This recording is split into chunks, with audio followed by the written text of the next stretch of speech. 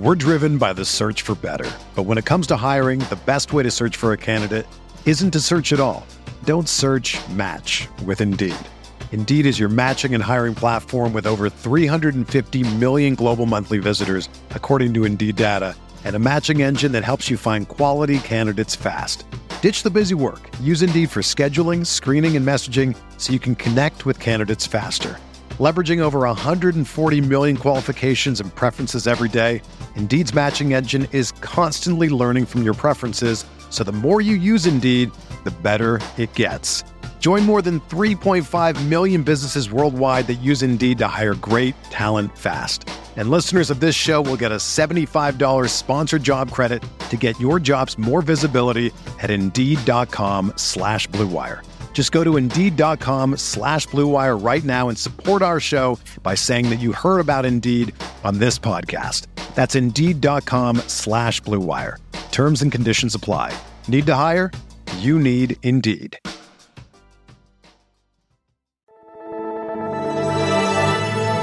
Blue Wire. First pick in the 1991 NBA Draft, the Charlotte Hornets select Larry Johnson from University. I'm not supposed to be here, man. A lot of people from where I'm from, don't make it.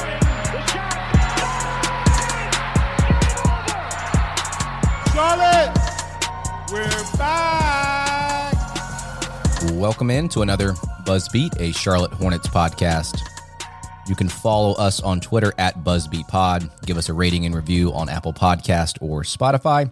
This is Richie, and I'm joined by Lee and Brian for another episode. On today's episode, we wanted to make sure we put a bow on the 21-22 season before moving on to some off-season talk and topics. So we're going to hand out report card grades to the top 9 minute getters on the Charlotte Hornets roster. You're going to receive part 1 today, and then part 2 will come on Tuesday, April 26th. Lee, what's going on? How's everything going? You know, I am feeling a little better than I was directly after the play-in game. Obviously, there's always a lot of emotion when the season ends, particularly when it ends in a really disappointing fashion for the second year in a row. But actually preparing for this episode was really nice because you're kind of forced to take a higher level view, and you're forced to evaluate the entirety of the season rather than just kind of react to your immediate emotions of the disappointment. And I'm not excusing, the performance in the play-in, and I'm not trying to minimize the fact that it does seem to be a problem that the Hornets were incapable of being competitive for 2 years in a row in two of the most important games in at least this iteration of Hornets history. And I'll stop rambling here, but I'm just saying that going back and looking at it from a player by player standpoint and kind of reflecting on where this team has come post Kemba.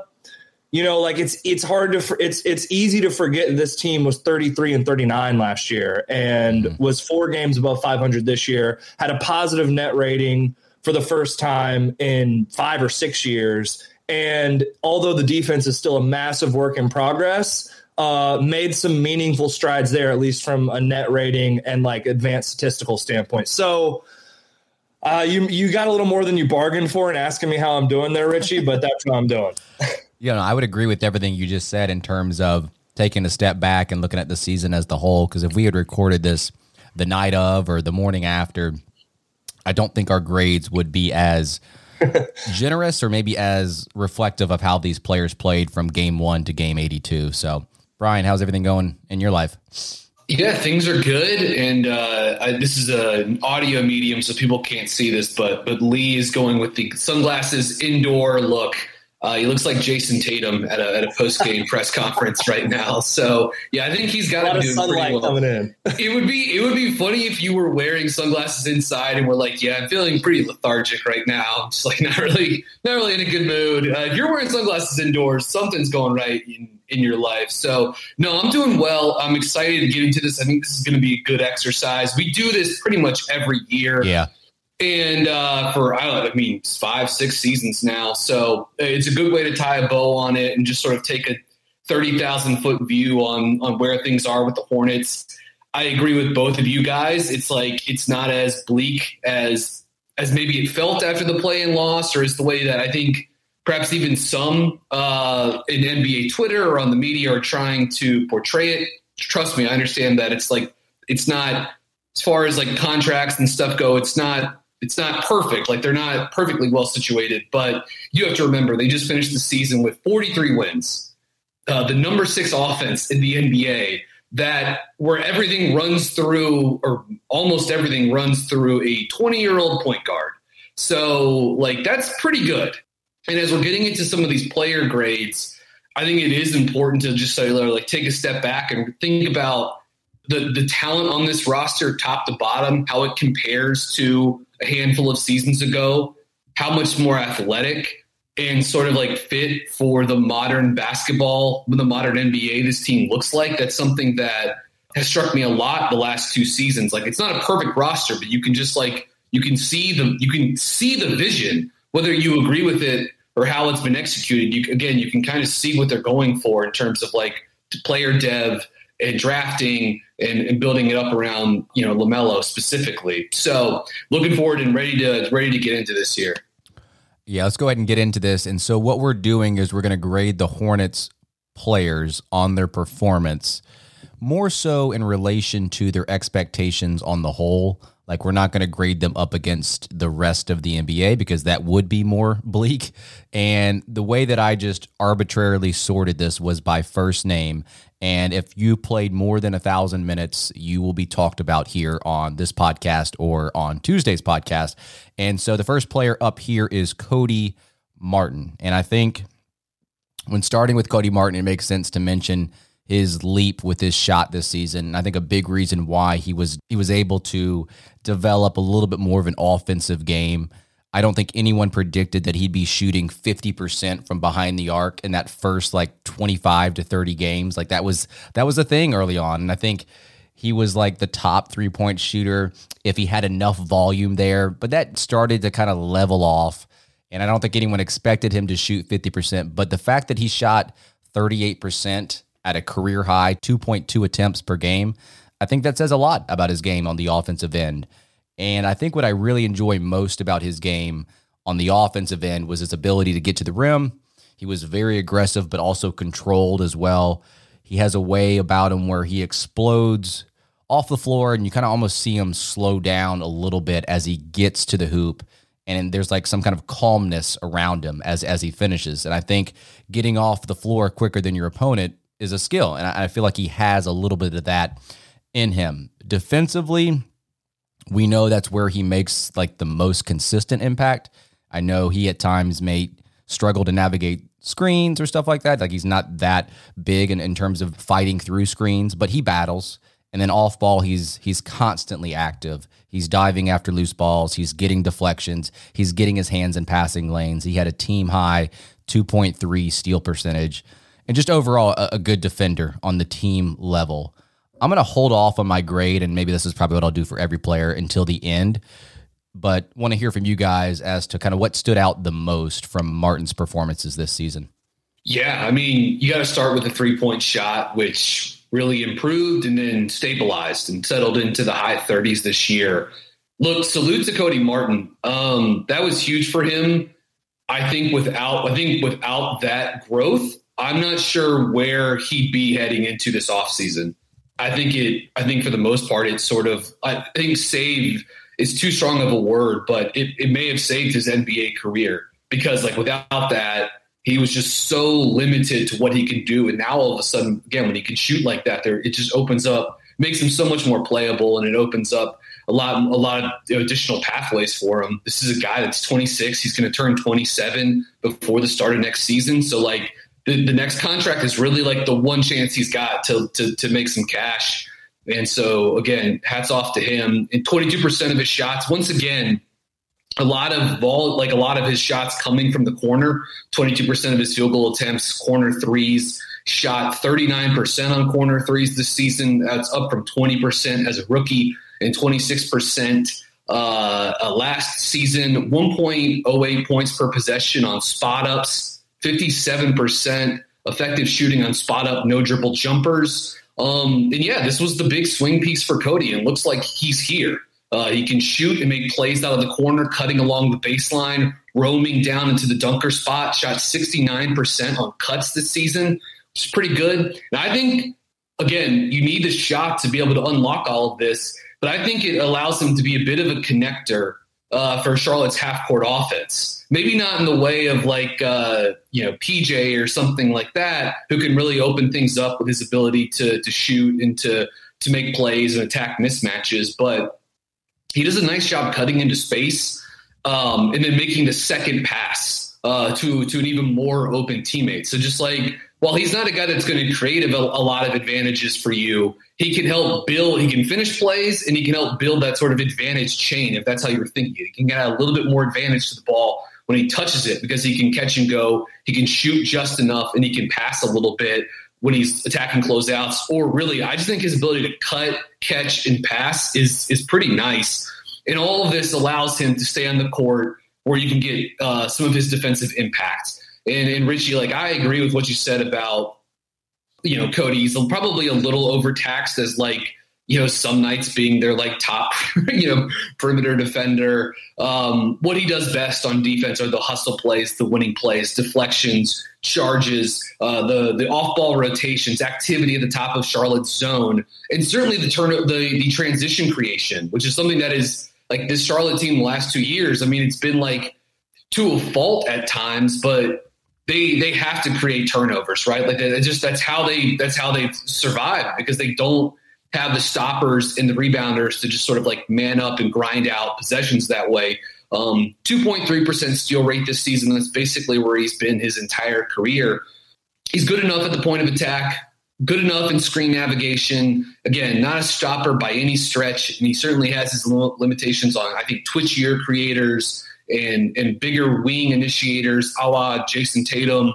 So again, I think he's a little overtaxed in terms of what Charlotte needs from him some nights, but the team defense is solid. He does enough as like a fourth or a fifth option offensively that to me, he's playable in like a postseason setting. Like Cody Martin could be on the court in leverage minutes, in important minutes in a game that has like, outcomes that matter. So again, the shooting development was really big for him, and I'll hold off. Similar to Richie, I can hold off on my grade or give it now with Cody. But yeah, Lee, any thoughts on Cody Martin in year 3 here? Yeah, I think, all I can really do is reiterate a couple of the points that y'all just like very nicely laid out. I think another way to say some of the things y'all been saying is like, he, in his third season, he had a career year in every single like meaningful statistic, like some, particularly like the 3-point shooting, minutes played, points per game, field goal percentage, 2-point percent. These were all career highs in a pretty meaningful way. And even if you dig a little deeper, like effective field goal percentage, true shooting percentage, like all meaningful jumps for Cody Martin. So I don't think you were being too over dramatic, Brian, by saying that he essentially kind of like in a certain way saved his NBA career. This was a guy, I think this time last offseason, that you couldn't be necessarily positive that he would become a multi-contract NBA player. And now that is certainly going to be the case. So he became a real NBA rotation wing for Charlotte. This is another kind of feather in the cap of Charlotte's player development program. This is another feather in the cap of Mitch Kupchak's front office, finding a guy in the second round who is going to hit relative to expectations. No doubt about that. He had a +1 net rating on the year when he's on the floor for the Charlotte Hornets. And obviously we're not talking about the offseason this episode, but he is one of the more interesting kind of off-season action items, I think, for the Charlotte Hornets team, trying to keep him in Charlotte, and what that contract will be, what his value is in the open market, and if they're able to retain him. So obviously I'm hopeful that that's the case, because I do think he brings some qualities to this roster that are unique to him.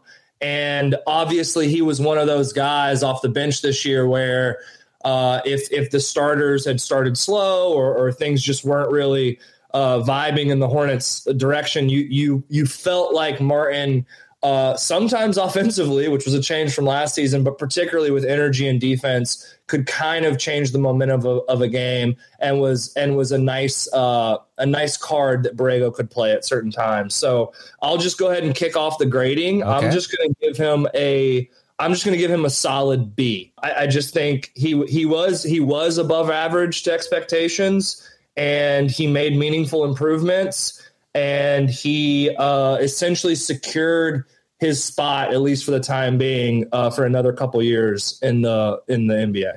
Yeah, I'll similarly, I've got a B- for Cody, and really for the same reasons that I laid out, that Lee laid out, that Richie laid out. Yeah, just the fact that he was able to extend his career via his own player development is big. I love seeing that stuff. Excited to see him either next season in Charlotte or perhaps somewhere else. But yeah, B- for Cody Martin. We're all going to be in the B range, but I'm actually going to be the generous one and give him a B+. I think I just was surprised by his 3-point shot this year more than anything. I think he exceeded my expectations. Did not think that would develop at that type of rate. If you're a basketball junkie, then you know there's no better time of year than the NBA playoffs. Twice a week, JJ Redick is cooking on his podcast, The Old Man and the Three. He has guys come on in all stages of their careers to talk about the league and share stories you won't hear anywhere else, including Devin Booker on why he talks so much trash, Ray Allen's epic free throw competitions with LeBron in Miami, and the moment Tyrese Halliburton knew Pascal Siakam would be a good fit in Indy. In addition to player interviews, every Monday JJ breaks down the top 3 things happening around the NBA with unmatched analysis, not outlandish takes, and is often joined by masterminds of the game like Tim Legler to dive deep on rookie reports, trade breakdowns, and why is mean mugging now a tech? You won't find another outlet that covers the game as comprehensively and with such insight as JJ does it on The Old Man and the Three. Make this your companion podcast during the playoffs. Listen to The Old Man and the Three ad-free on Wondery Plus or wherever you get your podcasts. We're driven by the search for better. But when it comes to hiring, the best way to search for a candidate isn't to search at all. Don't search, match with Indeed. Indeed is your matching and hiring platform with over 350 million global monthly visitors, according to Indeed data, and a matching engine that helps you find quality candidates fast. Ditch the busy work. Use Indeed for scheduling, screening, and messaging so you can connect with candidates faster. Leveraging over 140 million qualifications and preferences every day, Indeed's matching engine is constantly learning from your preferences, so the more you use Indeed, the better it gets.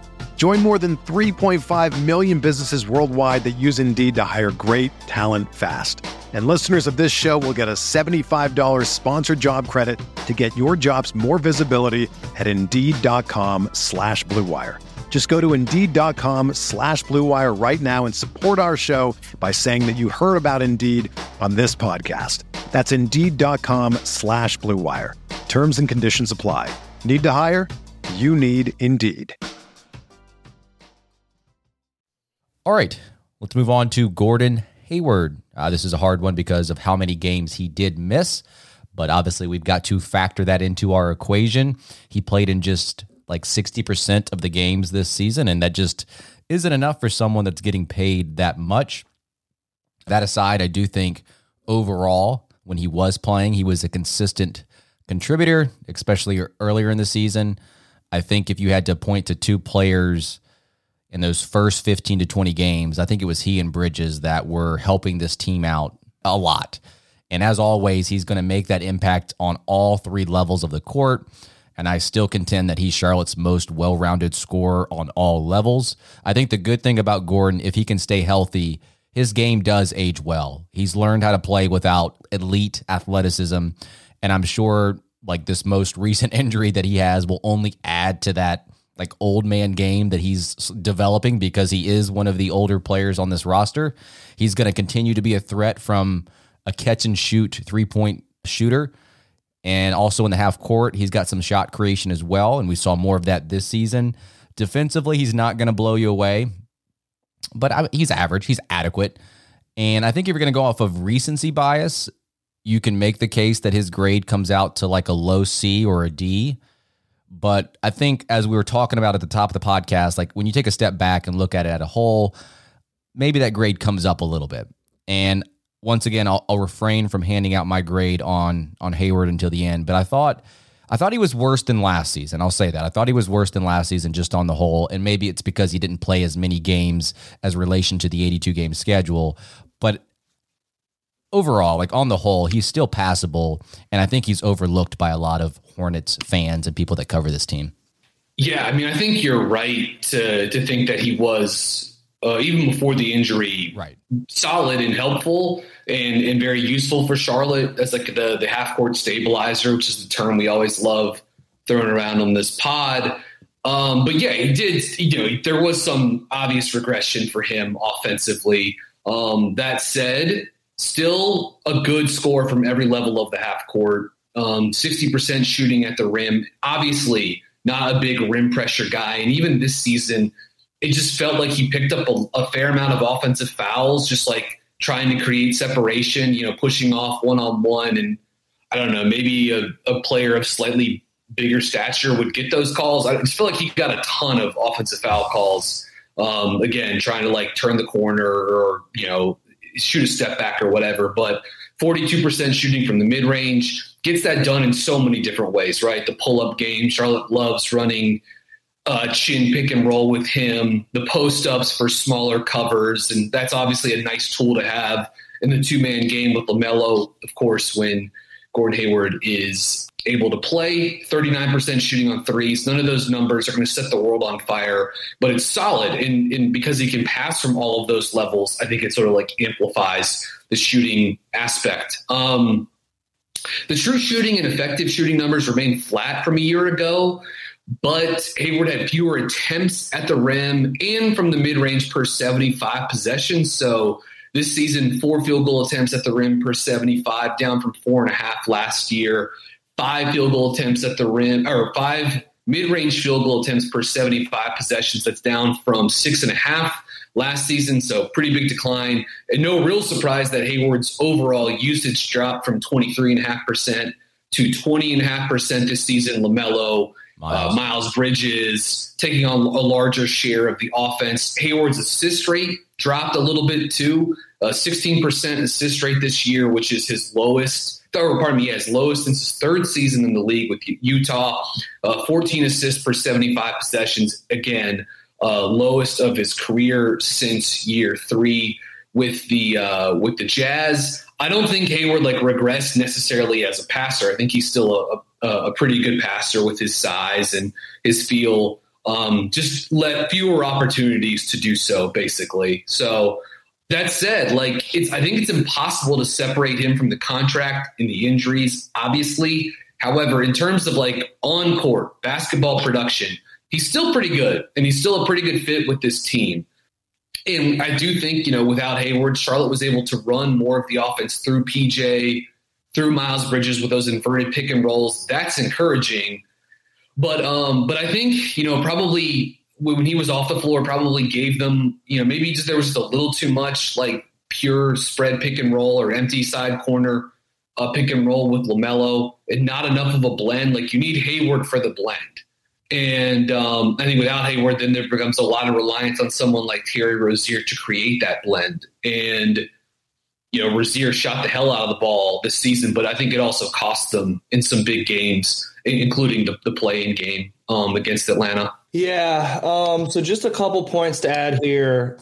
Unfortunately, I wish this wasn't the case, but I think this, if we're honest with ourselves, this season for Gordon Hayward kind of played out almost exactly like we would expect. I think we were all very hopeful that he would be able to make it through a season generally unscathed. I mean, it's not realistic to expect at this point almost any player to make it completely through a season 100% healthy. But what's frustrating, I think, is that I believe it was 38 games in, or maybe even 40 games in, Hayward had actually played the most games on the roster. There was a point significantly deep into the season. And I think I even mentioned it on the pod, and I probably should have been doing some sort of rain dance when I did. But like, 38, 40 games in, it was like, oh my gosh, Gordon Hayward has played the most games of anyone on the roster. Is this the year? Is he finally kind of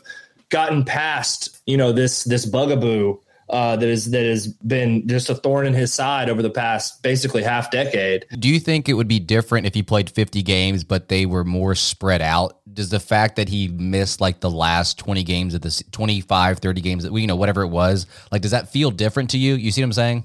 For sure. I mean, I think if Gordon Hayward's back for the last like 2-3 weeks of the season and plays in the play-in, I think that there's like a very different attitude and vibe. I think it's also something that I said I think it was the second to last pod, where it's like, this is his reality now. The sample size is big enough to where you hope for the best, but you can't really expect anything other than this at this point for Gordon Hayward. Brian did a really good job of laying out like some of the advanced statistics that have taken a little bit of a dive, and that comes with age and player. Like, I think maybe the only one that you may or may not have mentioned that I was going to mention was free throw rate. His free throw rate was down a little bit too, which is always a little bit of a tell in players' athleticism and burst and explosiveness when they're getting older. But Richie, you also made a really good point that Gordon Hayward is not particularly reliant on explosiveness. So like, I do agree that theoretically his game should age pretty well into his mid-30s. The point I was making was like, yes, you would hope that they could spread his games out, his load out, to make this more bearable for him over an 82 game season, so that he could play the last month of the season and hopefully play-ins and playoffs if this team can go where they think that they can go. But again, there's trade-offs with that, and the trade-offs are like rotational chemistry and rhythm, and all the types of things that go along with being an everyday player on an NBA team. So it's a tough dilemma. I don't have the answer. I do think they're going to have to try some of that stuff next year. And then the only other thing is, I do think he still is kind of like generally underrated by the Hornets Twitter hive mind. I get the frustrations. I understand why he takes the flack he does, but just purely as a basketball player, Brian made the point that like, he is a good fit with this roster. But at the end of the day, with the injuries, with the way this season played out almost identically to last season, it's like exactly what I expected. So it's just like a C for me. It's just like, this is Gordon Hayward. Yeah. It's one of those things. It's like, Richie, because I had the same thought as Lee was talking. It's like, should there have been some type of plan from Charlotte, right? Some sort of like load management system in place to say like, all right, here's how we're going to try to manage this as much as you can manage something like injuries. Like, injuries are going to happen when you play basketball. Like, there's contact, guys are moving quickly, stuff happens. There's some bad luck that can be involved as well, but it's just like by nature of playing this game, there are going to be injuries. And so like, Charlotte was gunning for the playoffs this year, right? It's like why they didn't play the young guys all that much. And that's something we'll probably have to talk about more going into the off season. But, so I'm not surprised that they were going to just say like, hey, let's just like aggressively play Hayward. And like, that kind of makes sense to me too. If you're looking at this, like this could happen at any point in time, as long as he's upright, like, and he wants to play, we're playing him, So I don't know, but yeah, I agree. Like, it does. He missed just such a big chunk of time. And that was also part of time where the Hornets were just in a complete free fall. And that's not entirely on the absence of Hayward, but that was certainly like part of it. So I went with a C- for Gordon Hayward. I flirted with making this a D of some kind just because of the contract, but mostly I'm just going to go with a C- here and live with it. This is so funny. I'm also going to live in the C range, but I'm going to go C+. Very similar to our Martin grades. I was the B+ and the C+. Brian was the B- and the C-, and Lee just went right down the middle. So, all right, the next player on the list is Jalen McDaniels. And Lee, I'm going to let you lead this one off.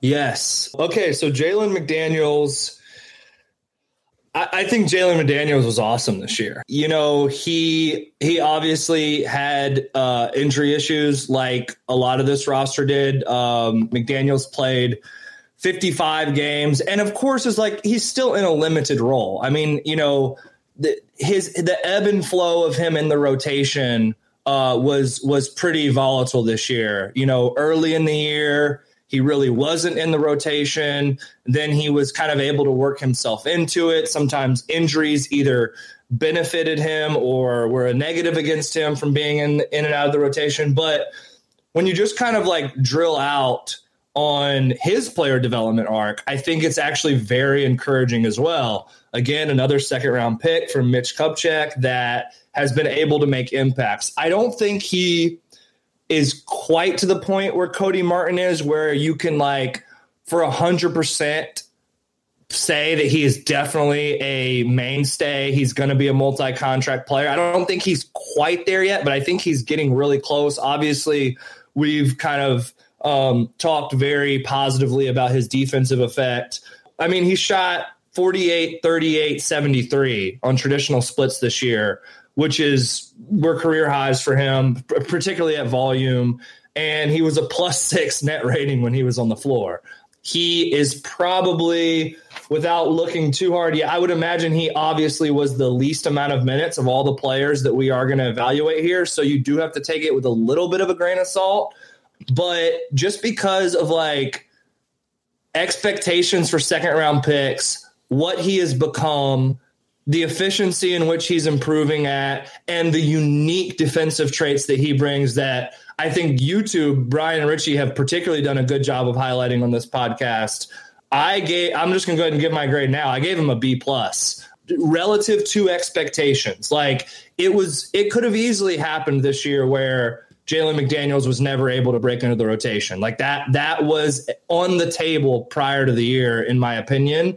And it looks like it's trending in the exact opposite direction, where I imagine because of his kind of unique physical traits and because of his like current arc, that he would be in the like long-term future plans for this organization. It's unfortunate that some of his time out with injury just overlapped when Gordon was out. That hurt them a lot. That hurt them a lot. Lee, you mentioned some of his importance in terms of like the net rating. Charlotte was just better with, again, you got to take these with a grain of salt. He's only played 900 minutes this year, give or take. You know, like they were better on both sides of the court and considerably better with him on defense when he was on the court. You know what he can give to you at the point of attack, like not super strong, but because of his length, I mean, 6'10", that can get down in a stance and slide, guard a bunch of position types, pretty good there. What he does for you from a versatility standpoint, because he can switch across and guard a bunch of positions. He can scram switch, behind the play, kick guys out if you're trying to get Terry or LaMelo or Isaiah Thomas out of a matchup, and he can get in there. The help side, like weak side rim protection that we've talked about with him, that's something he provides. And just like a sneaky, like chase down block guy too. He and Cody Martin, like really no surprise, but those were two guys that would have, it felt like every couple of games, one of those guys would get one. I just would have liked to have seen more of him this season, even before the injury. I think I'm pretty sure this is like, I can think of a pod that I did with at least Spencer and maybe, both of you guys or one of you guys in the middle of the season, but it was sort of like, all right, like, can we start to see this before the injury? But it was like, all right, can we start to see him a little bit more? Like the defense isn't very good. Like he's the piece you probably got to get on the court more to open that up. Yeah. I mean, I maintain my belief that if they had made the postseason, he would have had to have been a bigger part of the picture, right? Like it would have been like, okay, whatever minutes you're giving to Kelly, I know this wouldn't have worked, but it would have been just like, give them to Jalen, like it's like, well, this guy is just infinitely more playable than Oubre, unless Oubre is just like magma hot from beyond the arc. So, and then also like just some of this other stuff he does in transition, the grab and go finishing. And then I think his offensive game is Lee, you brought up Cody Martin, I think very similar. And I think I don't think that's like at all by accident. Like I'm willing to bet those two guys in the same development system, were sort of like instructed to go a certain way, right? The sort of like the 3-and-D low usage wing. He works the corner, he works the slot, cuts along the baseline. You'd maybe like to see him shoot a little bit better and with a little more fluidity from deep. Not quite there yet, but he's a real piece. And I'll say this too. We can talk about this more going into the offseason, but like I was wrong. I thought McDaniels was a restricted free agent this offseason. So forgive me. That's something I think I've said on the pod a couple of times now. He has a club option for next year at $1.9 million. And it seems like a certainty that gets picked up. I think the date is by August 1st when it becomes fully guaranteed. Pick it up. Yeah.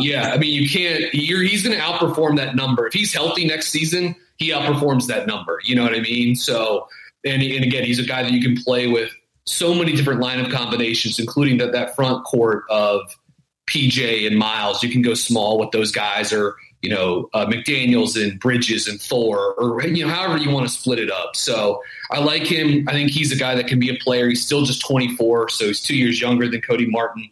So probably something to consider as well. So I went with a B for Jalen McDaniels. All right, I don't have much to add from your thoughts there, Brian and Lee. I did think he made some improvements basically all over the court. I actually came away more confident of his offensive game maybe than in years past. He's always going to be that low usage guy that you kind of just stash on the wing and make him be a slasher, a weak side cutter, etc. He's also going to get points through offensive rebounds. He's still not a player that you can put the ball in his hands too often, but just from my eye test, I thought he did a better job maybe like as a straight line driver and maybe as a guy that can kind of weave in and out of players through transition. I do not have the numbers in front of me, but I thought he did very well in transition this season. It was interesting that ankle injury that he had, it really affected his rhythm when he came back. It was hard for him to kind of find that groove after that. He kind of picked it up towards the last few games, but it's almost like that first ever ankle sprain that he ever had. He just didn't know how to handle it. I think that kind of factors in a little bit to my grade, but on defense, like you guys talked about, he's got the length to affect shots and recover and all that type of stuff. I think him and Cody Martin are neck and neck for the best defensive player on the Hornets roster. Not like there's much competition, but those two players are the two that I think about when I think about the defensive side of the court. So I, like Brian, will give him a B. And like Brian said, just to keep an eye on that August 1 date when his contract becomes fully guaranteed. All right, after McDaniels by first name alphabetically is Kelly Oubre. And Brian, I'm going to have you lead this one off on Kelly Oubre. Sounds good. Everyone's favorite player on the Hornets this season. Kelly Oubre.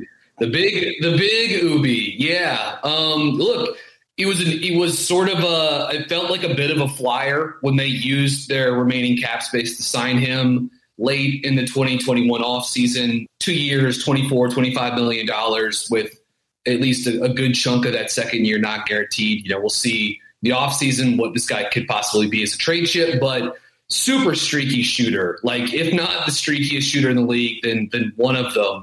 Got off to a good start. I looked this up. I tweeted something out on December 6th. So this is only, 2 months into the season, but he was bombing threes, 39% from deep at that point in time, over 12 3-point attempts per 100 possessions. At that point in time, again, December 6th, 1.31 points per spot-up possession, 66% effective shooting at the time. That was number 2 among all NBA players with 100-plus possessions. So that obviously predictably leveled out. He finished with 55% effective shooting on spot-ups, 1.07 points per possession. And for whatever it's worth, I think the shooting, where Kelly finished the year, is mostly fine. I get the streakiness.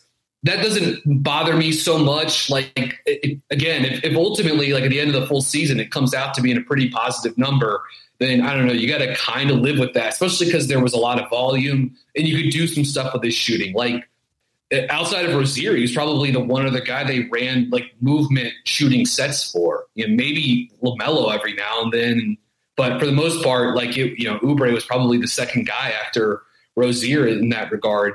However, there's just nothing else to really go along with it. Mm-hmm. He was a nightmare on defense. So not a ball mover on offense. Doesn't really get north-south in the half court unless it's catch and go, straight line to the rim. The defense has been bent and there's a clear lane for me to get in. And again, he's a hell of an athlete. He's long. So he can finish above the rim, but just like him getting from 20 feet out to the rim, I don't know. Like there's a lot of stuff has to be set up for him to do that. It's not like he's a guy that can like competently run pick and roll or like get into tight windows and again, get all the way to the rim. Sometimes they ran like Chicago action for him out of the corner. He was okay with that, but I don't know. Most times he wants to get to his jumper off of that. So he doesn't create advantage, nor does he help like build advantage either. So like he just is a pure catch and finish player, which is like, I think on some teams that can be okay, but the Hornets who want to have the ball fly around, right? They want to get it side to side and hand off into a Rozier ghost screen, into a Bridges inverted pick and roll. And like, then Kelly would catch the ball and then the possession just, screeches to a halt. So I think like he did damage to the flow offensively because they need that pitch and the go and the movement and the quick decision-making to really build off of that. And I just don't think that's something that Oubre does that well. Defensively, certainly good for a couple like head-scratching possessions, either once a game or once every other game or whatever. So, yeah, not a great season for Oubre after, I think, a somewhat encouraging start. Definitely had some moments, probably helped Charlotte win a game or two, like the game in Memphis stands out where he scored, he set a franchise record for points off the bench, breaking Malik Monk's old record. But if the three wasn't going that night, you weren't really getting much else from him. Really like, assist numbers are only like, they only tell part of a story with how someone is as a passer, but like, 6% assist rate this season, which is basically where he's been all year. So like, again, you're just not getting the ball movement and the playmaking from Oubre that you would maybe like it's all catch and finish. And I just don't think the defense is good enough to sort of like allow that to stand for what it can actually do for a team. It's funny. Lee always used to say that Kelly Oubre's season was like a roller coaster, ups and downs. I feel like because of his nickname, Tsunami Papi, we should probably say it's more like a wave, right? Yeah. Except he kind of got caught on that bottom part of the wave towards the end of the season. He never went back up. Maybe I had the wrong expectations going into it, Lee, but I thought there was some potential on the defensive side of the court for him to be one of the better perimeter defenders on this team, and that just didn't happen. He had no resistance whatsoever, and outside of the occasional like pickpocket steals, I'm not sure what I can point to on that end that stood out. Offensively, like Brian was noting, he'd win some games for Charlotte, but he'd also put the team in a hole when his shooting was very, very poor. And I did not trust him when he tried to put the ball on the floor. I think he needed to be spotting up. He needed to be used as a cutter more often. I feel like we talked about that really, really early in the season as a cutter. And he seems like a guy when things were going well, he played well, or vice versa. When things weren't going well, his performance would also suffer. I looked this up. In wins, he shot close to 41% on threes. In losses, he shot close to 28%. That's a 13 percentage. That's a great stat. Yeah. That's a great stat. I'd wager that number's likely the greatest on the team, like that swing there. Maybe one of our listeners, if you have time, maybe fact check me there. But yeah, so Kelly Oubre, I'm going to go ahead and give my grade here, Lee, before I pass it to you. I'm going to say C- for him. It is tough because I do not have like very positive feelings about Kelly Oubre coming out of the season, which I think is mostly fair. But I also don't think it's like completely fair to pin everything on him either. Mm-hmm. There was a time in the season, probably in the same time frame in which Brian, his tweet that he referenced, where Kelly Oubre was having a career year by every measurement. And there was a part of me that thought, well, maybe the fact that he's playing an offense that really pops the ball around, that shares the ball. He's playing with a point guard in LaMelo that relishes getting shooters open and effective positions. And maybe this is like the perfect spot for him and everything's flourishing for Oubre 9 years into the league. And like you said, I kind of talked about like his volatility that was tough to stomach at times. I think Brian said it really well. Like, if the shooting isn't there on any particular night, there just isn't much else for him to lean on to be any type of a positive contributor. Agreed with you, Richie, in the fact that from a physical tools standpoint, it feels like he should be a better defender than he is, but he is just frankly, a very subpar defensive player, which is why I think by the end of the season, a lot of us were, like Brian said earlier, like, man, just play McDaniels. Like, at least we know he's going to sit down and guard, and McDaniels may not ever have a night where he hits 7 or 8 threes like Oubre will, but he's also not going to give up. Just like he's not going to be a matador defensively. It's tough to dole out a really negative grade here, but I am going to give him a D. He was kind of the only player that we're going to evaluate in these two podcasts that had a negative net rating.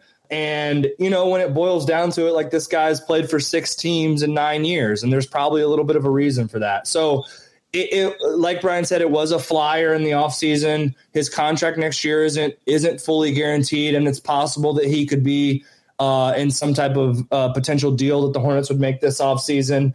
I still think he has value for certain teams, particularly for the Hornets. I don't think it's a great fit.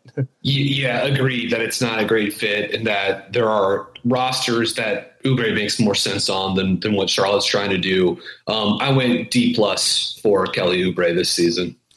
Man, I thought I was going to be the harsh grader, but it looks like I'm the easy grader here. So let's move on to LaMelo Ball, and this is going to be the last player on part 1 of this series.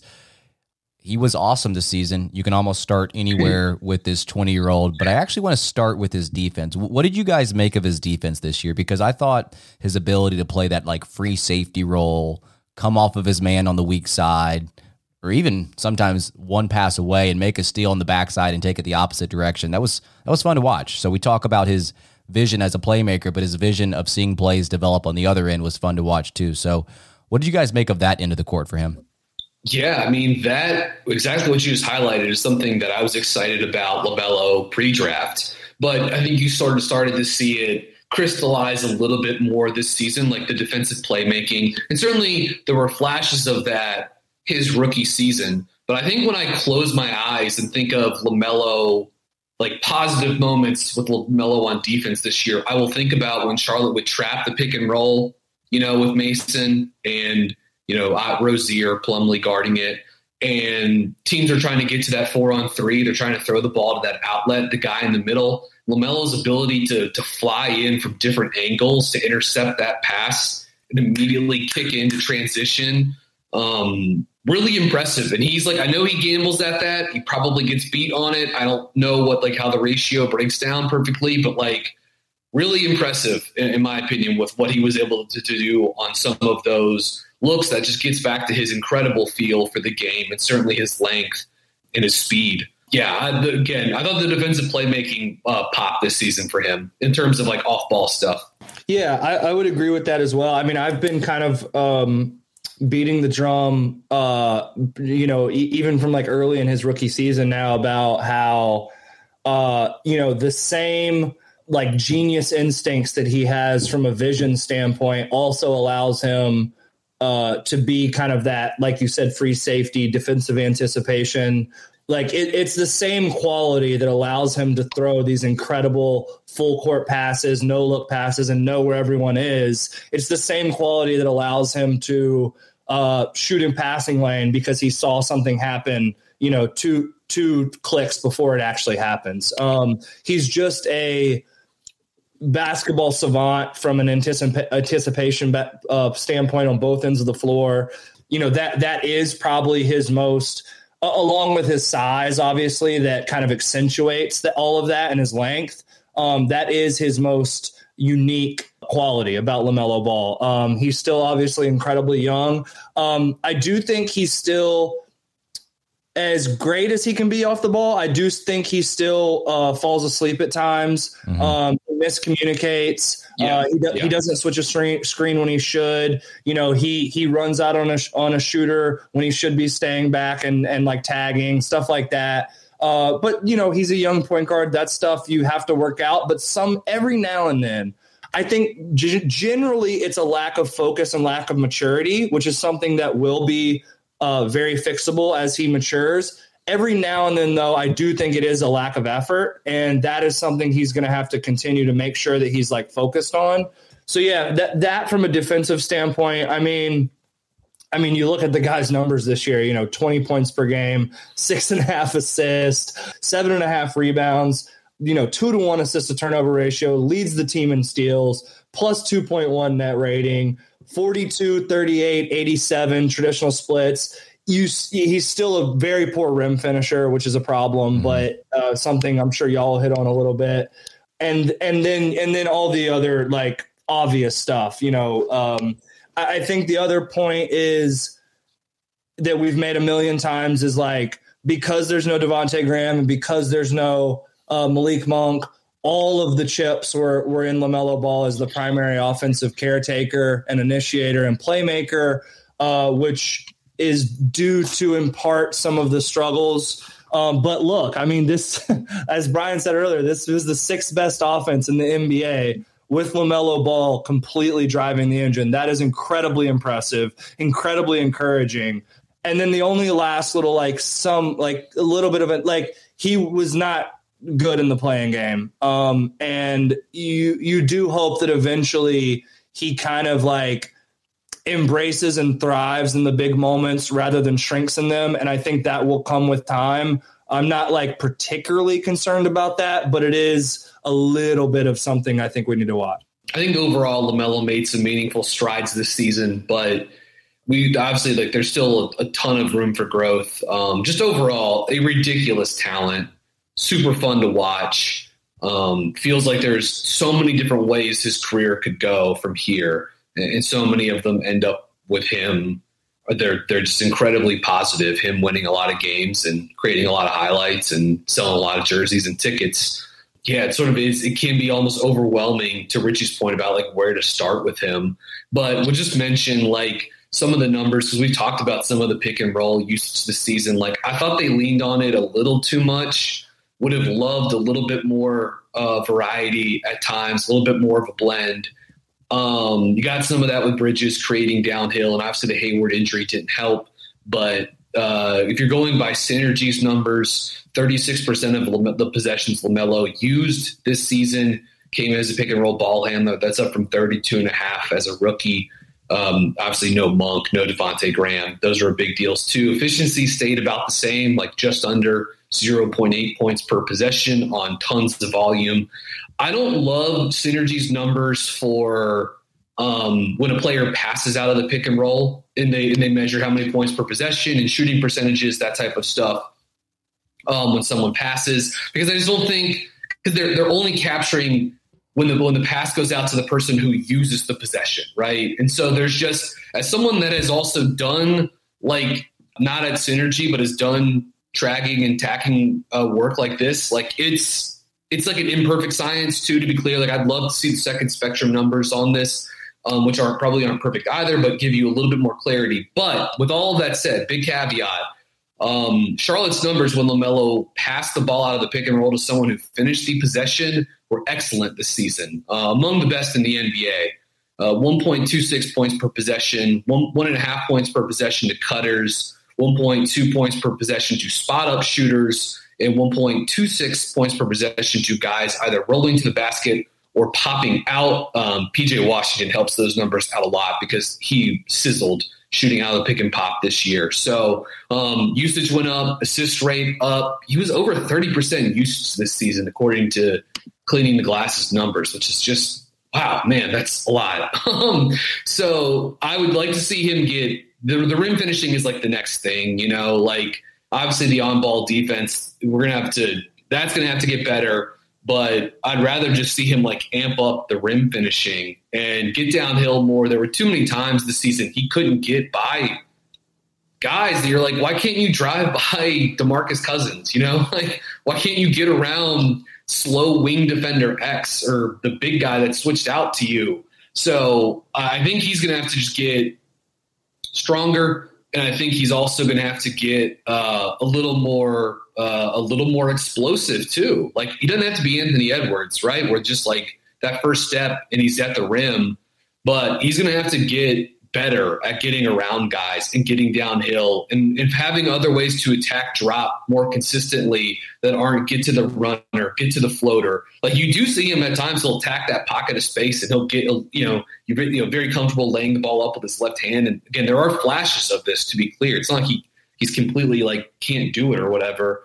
More volume, more consistency, more ease, and that'll just only open up further what he can do as a passer, which he is obviously a really, truly like a special playmaker. So I think there are things he can do to improve.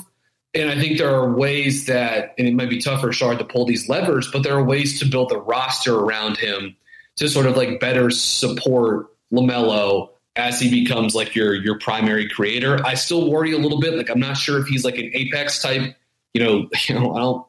I don't know if he's ever going to be on the same track as someone like Luka Doncic, you know what I mean? Who's like always a fun comparison for him or whatever. Luka's just so big and strong. So like, I just don't know if some of that stuff is in LaMelo's pathway, but who knows? Like the sky's the limit for him. And this was an awesome second year in the league, capped off by him making an all-star roster, which is pretty cool too.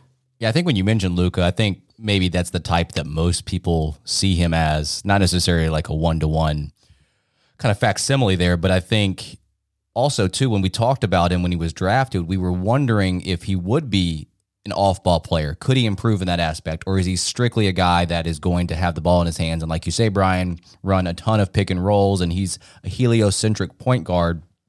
Or can he play off the ball a little bit?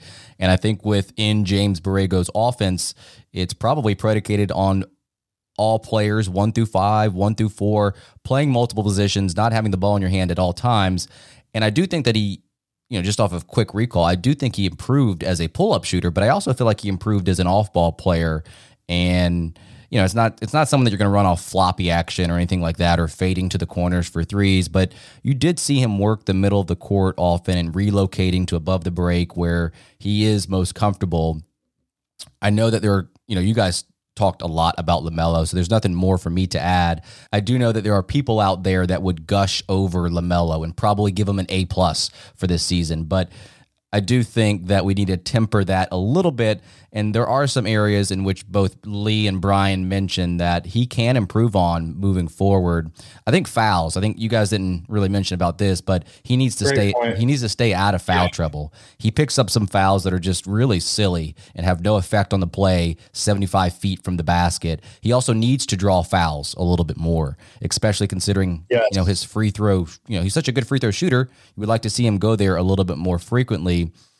And then to Brian's point about the strength, it felt like JB placed him almost as like he wasn't necessarily guarding the point guard always. And I think that helped him like with the off ball, like free safety stuff. Definitely. But he was guarding a lot of secondary ball handlers. And I think partially that's due to the fact that he needs to bulk up and navigate screens a little bit better and provide some resistance via the strength. But that will come with time. So I cannot give the perfect score of an A+, but I will give him an A for the season.